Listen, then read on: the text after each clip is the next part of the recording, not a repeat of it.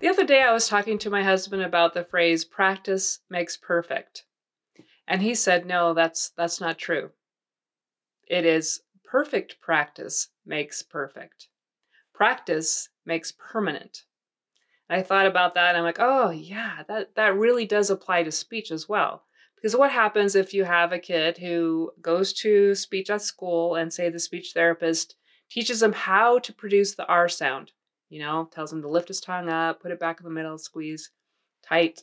And then the kid thinks he has it, and then he goes home and he practices it, and he practices all the wrong things.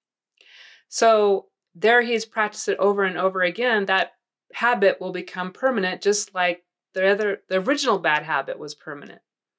So it's really important when you are practicing the sound at home to make sure your child is practicing it correctly. And to do that, you have to know what is the right way to practice the sound. Because if the child learns how to practice something the wrong way, he's going to make that a permanent habit and say the sound incorrectly from then on. And it's going to take a lot of practicing it correctly to fix that problem. So when your child goes to school, to the speech therapist, and comes home learning how to make a sound, make sure that when you're practicing with him or her at home, that they're practicing the right way.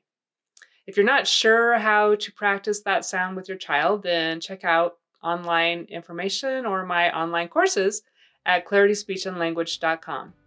And remember, perfect practice makes perfect. Thanks for watching and have a great day.